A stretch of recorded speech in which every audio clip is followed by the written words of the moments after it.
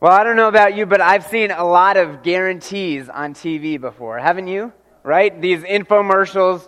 I saw an infomercial for a knife that they said, I know you won't do this at home, but I got, this concrete block, right? And I'm going to saw through it with this concrete block. I guarantee that this knife will work just as well as the day you got it out. Maybe I could do those commercials. No. But... Well, these 100% satisfaction guarantees, whether it's infomercials or grocery stores even have them now, or car lots or advertisements for paint, right? If you don't, the little chameleons that gotta change color. If you don't like your color, bring it back. Well, they make it sound so foolproof, don't they? They make it sound so easy, but in the end, it's funny because it kind of makes me look like a fool, right? When I try to return it, really a part of that is they know that the vast majority of people are not going to take advantage of that guarantee. Isn't that true? They say, oh, we can put this out there because, who's really going to waste 2 hours returning something that costs 50 cents, right? You're not going to worry about it. But also, they know that we're forgetful, right? And after the trial period ends for that whatever it is, they know that maybe it's a magazine. They know that we're not going to cancel it because we forget, right? And it just goes on and on and on, right? They also know that you won't bring in your receipt. You won't bring in the debit card that you used and your driver's license and the VIN number for the car that you had when you were 18, right? All of these guarantees so many times are letdowns when we realize that the claims are hollow, that the claims can't be fulfilled or are difficult to fulfill, or there's these rules that really keep us from taking advantage of the guarantee. There's exceptions that tend to limit us or exclude us all the time. And oftentimes it causes us to be cynical, doesn't it? It causes us to every time, and my wife kind of points this out in my life, because I watch these infomercials and I go, really? I'm cynical about it all the time. I always look for that, okay, what are they really saying? What are they really doing? And, when somebody says, I guarantee it, I go, really? Right? But that cynicism can cause us to struggle sometimes when we hear something from God and His Word that seems too good to be true. And we go, really? But when God's Word says guaranteed, when God's Word says always, when God says trust me, we hesitate sometimes, don't we? In this series, we're going to talk and we're going to focus on just a sample of the promises that He has made for our lives. God's Word is filled with promises for us and about what's going to take place and about what our lives can look like. But we're just going to kind of take a sample of some of those promises that He's made for us. And we're going to see that when God says always, He actually means it. And when God says it's guaranteed, we can trust Him. Listen to what Romans chapter 10, verse 11 says about the person who trusts in Christ. It says, for the Scripture says, whoever believes in Him will not be disappointed, will not be put to shame. They won't be found going, oh, I shouldn't have fallen for that one, right? I should have known that one wasn't true. The person who believes in Christ will not be put to shame. I want you to write down that verse, Romans 10, verse 11, because it's kind of a theme for us as we go through this series. The person who trusts in Christ will never be let down by Him or His promises.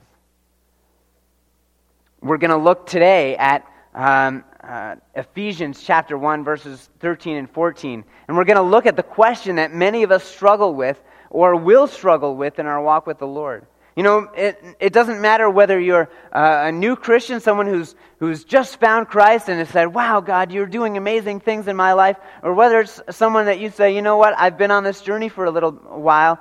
Some of these things that we're going to talk about really impact us in many different ways. And tonight we're going to kind of look at the question of, can I mess this thing up? I've been given this incredible gift. God's forgiven me of my sin, but what happens when I mess up now? Will God reconsider, right? Will God say, well, you didn't read the fine print. I have this clause that if you go this way, I can go this way, right? Will God change his mind about me? And God's word shares with us that he won't change his mind about you. Isn't that good news? God doesn't change his mind about who you are and who you are in Christ. Many times this idea is expressed as assurance or security in him. And there are so many passages that we could look at today. And if you've studied this idea, if you've studied this thought, you might be able to say, oh, well, why didn't you talk about this verse? And why didn't you talk about that verse? Because it's all over Scripture. But we're going to focus today on Ephesians chapter 1, and we're going to focus on some other ones as well. But, we're just going to get a taste, just a sampling of what God has to say about this relationship between us and him. So let's look at Ephesians chapter 1, verse 13. Verse 13 says, in him you also trusted, after you heard the word of truth, the gospel of your salvation, in whom also, having believed, you were sealed with the Holy Spirit of promise, who is the guarantee of our inheritance until the redemption of the purchased possession, to the praise of his glory. I know we're probably, I love the end of that verse that talks about the praise of his glory. We never want to lose sight of that, because all that God does, all the ways that he relates to us, glorify him. All the ways that he is faithful to us says, wow, God, you are amazing. So the glory always goes to him, and I love that idea. So even though that may not be the focus of our study tonight as we look at this passage, never lose sight of that. God is glorified when we trust him for these things. But first, we're going to see in Ephesians 1 and verse 13 that he won't change his mind about you because it's a promise of salvation.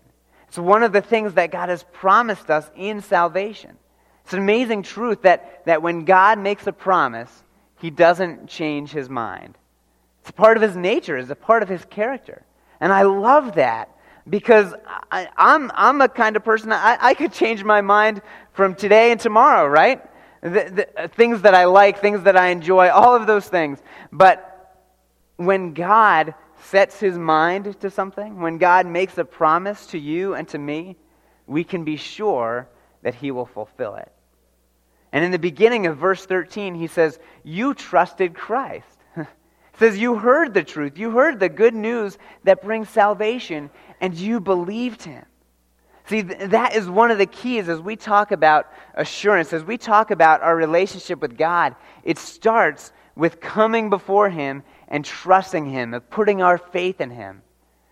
You believed what he said about your sin and how it separates you from God. You believe that the death and resurrection of Jesus powerfully defeated sin in my life and brought about a relationship with God. That is amazing. And notice, it says nothing about how you prove yourself to God. It says nothing about how, okay, you did a good job here, so God said, I guess it's okay. I guess I'll give you this. I guess I'll bring salvation to you. It has nothing to do with what we can do for ourselves. It's all about how we put our faith and trust in what he did for us. It's how the Christian simply and powerfully believes that only God could rescue him through Jesus. And the Bible describes this transformation that takes place in our life when we put our faith in him. When we say, yes, God, I believe that only you can forgive me of my sins. I believe that only because of what Jesus did for me on the cross, I can have a right relationship with God. That kind of transformation that takes place in our lives is described as moving out of death and into life. In John chapter 5, verse 24, it says, truly, truly, I say to you, I like when those words are used, truly, truly. You say, no, really, listen up, pay attention. I got something for you. You can bank on this one, right? It says, pay attention, truly, truly, I say it to you. He who hears my word and believes on him who sent me, right? That's what we were talking about, has eternal life. I love that word has right there, right? Because it talks about possession. It talks about the life that starts now, the eternal life that God has given us now. You know, a lot of times we think of eternal life and eternity as heaven, right? But when we step from death into life, He has given us an everlasting life. It says, and does not come into judgment, but is passed out of death into life. That's a pretty drastic change, isn't it? Imagine that. I mean, a lot of times we think of the transition from life into death, don't we? Okay, you're coming to the end of your life, and there's a transition into that time of, I got to recognize some things about my life, right, before I die. But God's Word says that He does something so powerful, so miraculous, that it can be pictured as a dead person standing up and beginning their life. That's a pretty powerful picture, isn't it? And we can only stand and say, wow, God, we're impressed, right? That is amazing what you do.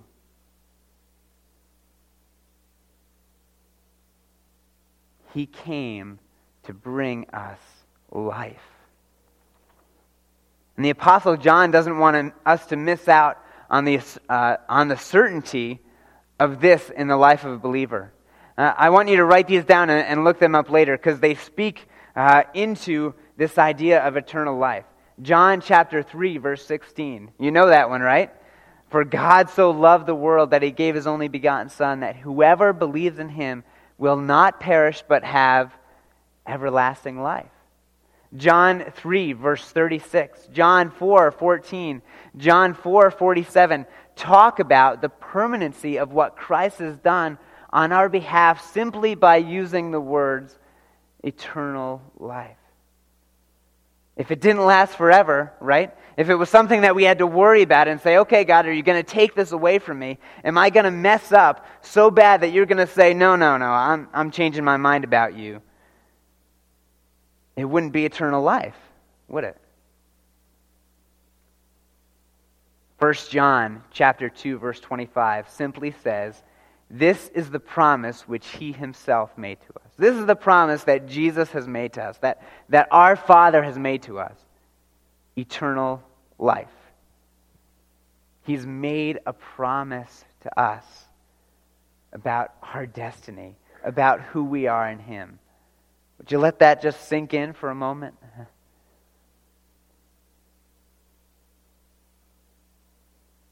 And that's what I love about God's Word and about God's work. I can't take any of the credit for it. Paul tells us in 1 Corinthians chapter 1, verses 30 and 31, but by His doing, by God's doing, you are in Christ. That phrase, you'll see it all throughout God's Word. Those who are in Christ. It talks about a believer, someone who's put their faith and trust in Christ. And now God's Word pictures it as dwelling in Him. There's safety in Him. So by His doing you are in Christ, who became to us wisdom from God and righteousness and sanctification and redemption. Those words talk about what Christ has done in our lives, how He has brought about salvation into our lives. Verse 31 says, so that just as it is written, let him who boasts, boast in the Lord. Salvation is a work of the Lord, not of you. Eternal life is a work of the Lord, not of me. The change that God makes in our lives are His work, not ours. So as we come before Him and we say, God, I see these areas that I lack in my life. So how far is How far can you take me? If I make a mistake, if I mess up, I mean, if I do something, man, people look at me and say, he trusts Christ? He says, let him who boasts, boast in the Lord. Let him do his work. I don't want you to miss this verse in 1 John chapter 5, verse 11 and 13. It says, and the testimony is this, that God has given us eternal life. That's a testimony, isn't it? You can stand up and say, wow, I can tell you what God has done in my life. He has given me an eternal life. He has given me safety in him. He has given me a future and a hope. And this is and the testimony is this, that God has given us eternal life. And this life is where? In his Son. See, there's that phrase again. In verse 13, he says, these things, he says, this letter, this writing that I've written to you, I would encourage you, look at 1 John. It's a challenge. These things I have written to you who believe in the name of the Son of God, so that you may know that you have eternal life.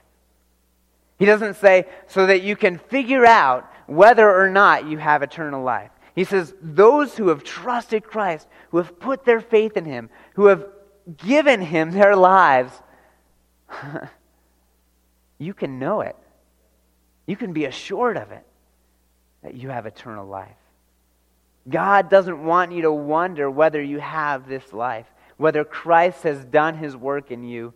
He wants you to know it, to have confidence in it.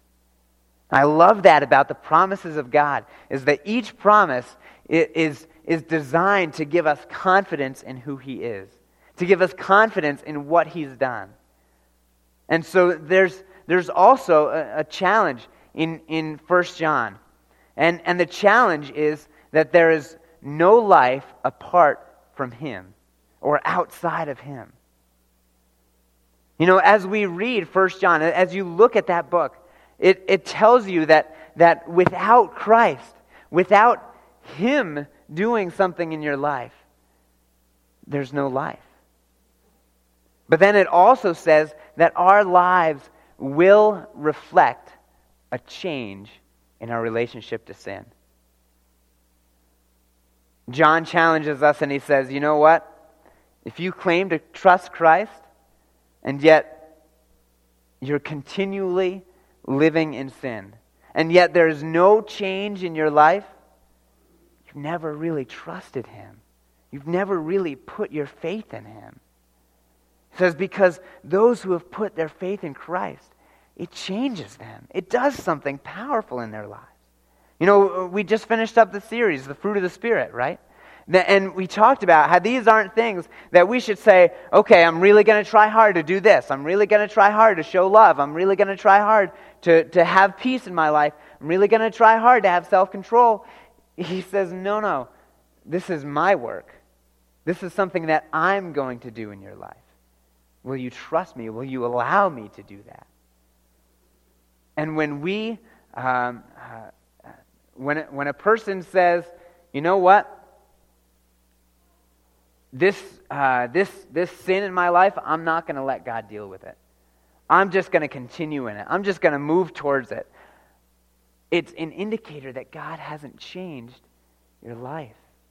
So I would encourage you today, if you would say, wow, that's kind of harsh, but that's me. I would encourage you, would you put your faith and trust in Christ? Would you say, okay, God, you know, I've said that I've done it before. This time, right now, I'm going to do it. I'm going to trust what you have to say for my life. He won't change his mind about you because it's a part of what he's promised you in salvation, because it's a part of this idea of eternal life. But he also won't change his mind about you because the Holy Spirit is our seal. Let's look back at Ephesians chapter 1, verse 13 and 14. It says, in him you also trusted, after you heard the word of truth, the gospel of your salvation, in whom also, having believed, you were sealed with the Holy Spirit of promise, who is a guarantee of our inheritance until the redemption of the purchased possession to the praise of his glory.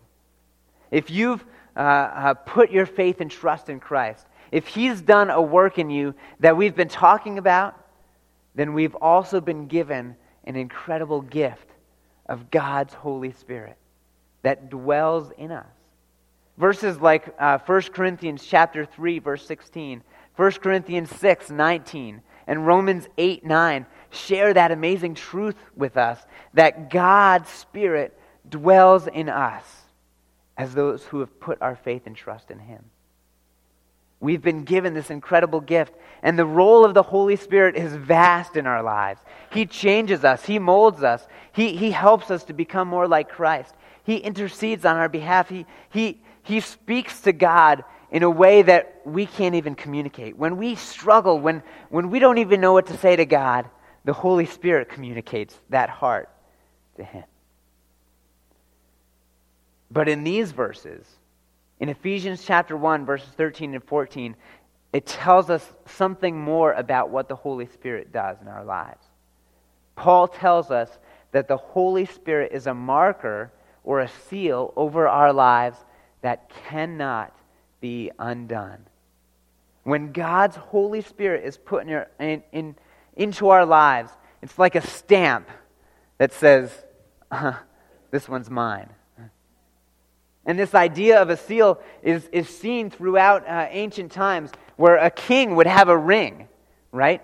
And if he was going to send correspondence, if he was going to send something that he wanted them to know, without a doubt, this is from me, and this is sealed, and you have it, he would put wax, right? And then put his seal on it. It was an indication of who it was from. And God's Holy Spirit is an indication of his stamp on our lives. Not only that, but the seal of the Holy Spirit is also has the idea of security, the idea that no one can tamper with it. At the grave of Jesus, Pilate had had a seal placed on the tomb. And the Bible says that it was a measure that Pilate took to secure the tomb. In Matthew chapter 27, verse 66. The idea was to ensure that no one came by and stole the body of Christ. And if somebody had come, they would see the seal and say, whoa, this is serious. I'm not going to mess with that, right? Or if they did, they knew that the authority would come down upon them. They knew exactly what they were doing. It let everybody who saw know that they shouldn't tamper with that seal, with that object. And this was the seal of a man. It was the seal of a ruler. And it's incredible because as we read the resurrection story, right, the tomb was opened. The seal was broken. But it was broken by someone who was mightier than Pilate, right? It was broken by someone who didn't care about the authority of Pilate, right? So you say, okay, well, the seal is broken, so that must mean that if I mess up enough in my life, God's seal can be broken. I can break that seal. There's none mightier than our God who makes the promise. Isn't that true? And that's what Ephesians chapter 1, verses 13 and 14 is talking about. It's the seal of the Holy Spirit. No one has more authority. No one has more power over your eternity, over your safety, over your security than God Almighty, than His Holy Spirit. But it's also a sign, the seal is a sign of ownership. It says, this is mine. You know, think of a brand for livestock, right? Now, I don't know if that process is very pleasant for the livestock. I haven't tried it on myself, so I'm still unsure about that. But what does it say? What does that brand say? What does that seal say? It says, this belongs to me, right? It's unique to that person, to that entity, to that farmer. The seal of the Holy Spirit tells all that we belong to Him.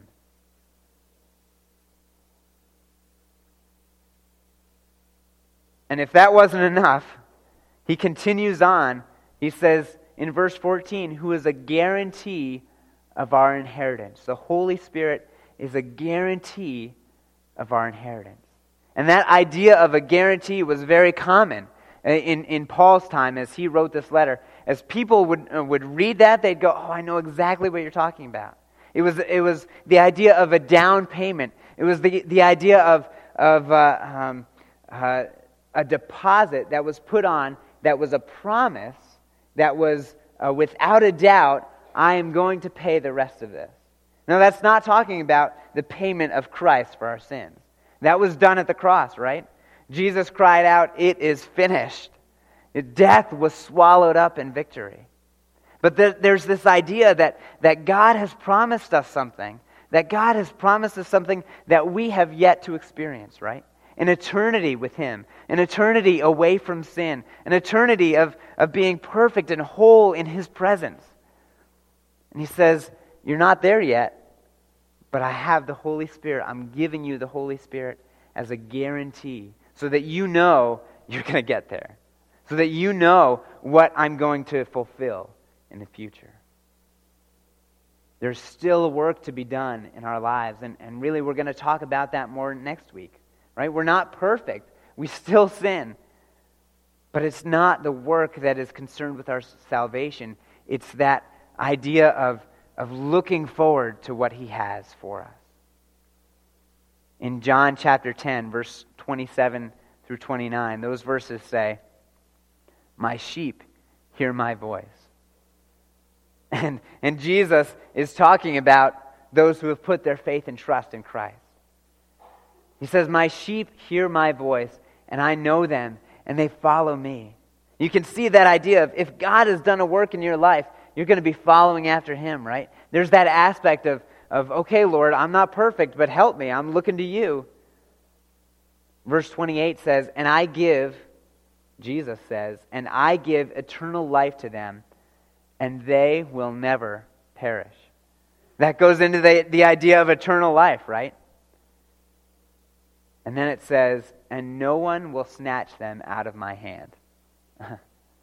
I love that picture. Here we are, sheep in God's hand. And He says, you know what? I'm not letting go. I'm not changing my mind about you. If you've trusted Christ as your Savior, there is nothing that can separate us. And then in verse 29, it says, my Father who has given them to me, says, my Father who has given me these sheep is greater than all, and no one is able to snatch them out of the Father's hand. So not only this picture of us being in the hands of Jesus, but there's also, He wants to assure us, to reinforce the idea and say, you're in the Father's hand too. He says, I and my Father are one. You know, Ephesians chapter 1, verse 5 actually uses the idea and the picture of adoption as an illustration of what has happened in our lives. And you know what? It speaks to me a little more clearly, having gone through the process. But there was a point in time where we stood before the judge, and we said, you know what? The judge said, the commitment that you are making today is that you will care for this child as your own. That you will make a commitment to them that they will be the same to you as any other natural-born child.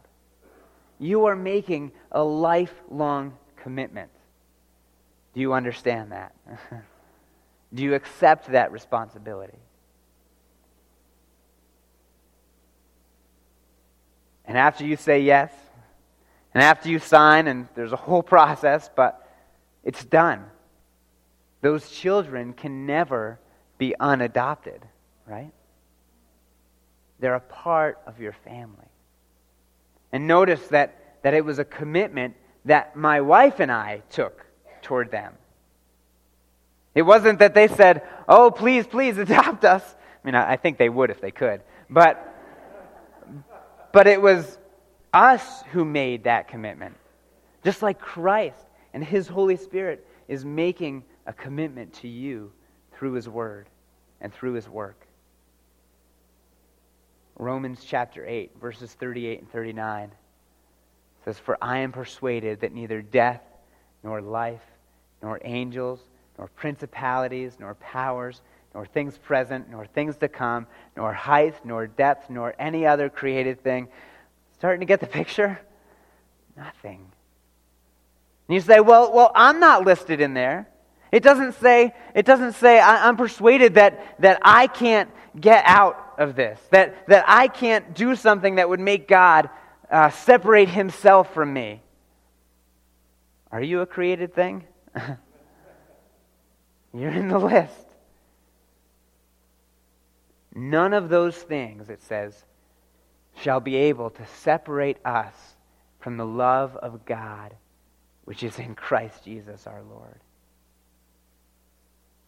God's Word wants to share with you tonight that He will never leave you. He will never forsake you. When you put your faith and trust in Christ, it changes everything. He does a work in you, and He will complete it. I love that. Maybe today you would say, "You know what? I haven't made that decision to trust Christ." But that God that you're talking about, the one who wants so much for my life, man, I need that. I need forgiveness from the things that I've done wrong, whether it's to others or whether it's to myself or whether it's before God. I've done things that I shouldn't have done, that offend God, that offend others. Lord, I need you to make me clean. Or maybe today you're struggling with that idea of, you know what? I'm just on the edge. I'm on the edge of God saying, "Forget it. I've tried hard enough. It's over." Would you allow God's Word to speak to your life? If you have placed your faith and trust in Christ, as His Spirit works in you, and you see His hand in your life, know that He has sealed you for a future day. He has promised to bring you through. He has promised to do that work in your life. Let's pray. Father, I thank you so much for this guarantee in your word. Lord, you have promised us. You have promised those who are following after you, who seek after you. Lord, not on our own, not because of us, but because of you, because of your work in our lives. Lord, we thank you that you have promised us an eternity with you. You have promised us that there is safety and there is assurance in what you're doing in our lives. Lord, that we don't always have to be on the edge of our seats. Is He going to love me today? Is He going to love me tomorrow? Lord, we know that your work of salvation is permanent. I thank you for that. In Jesus' name, amen.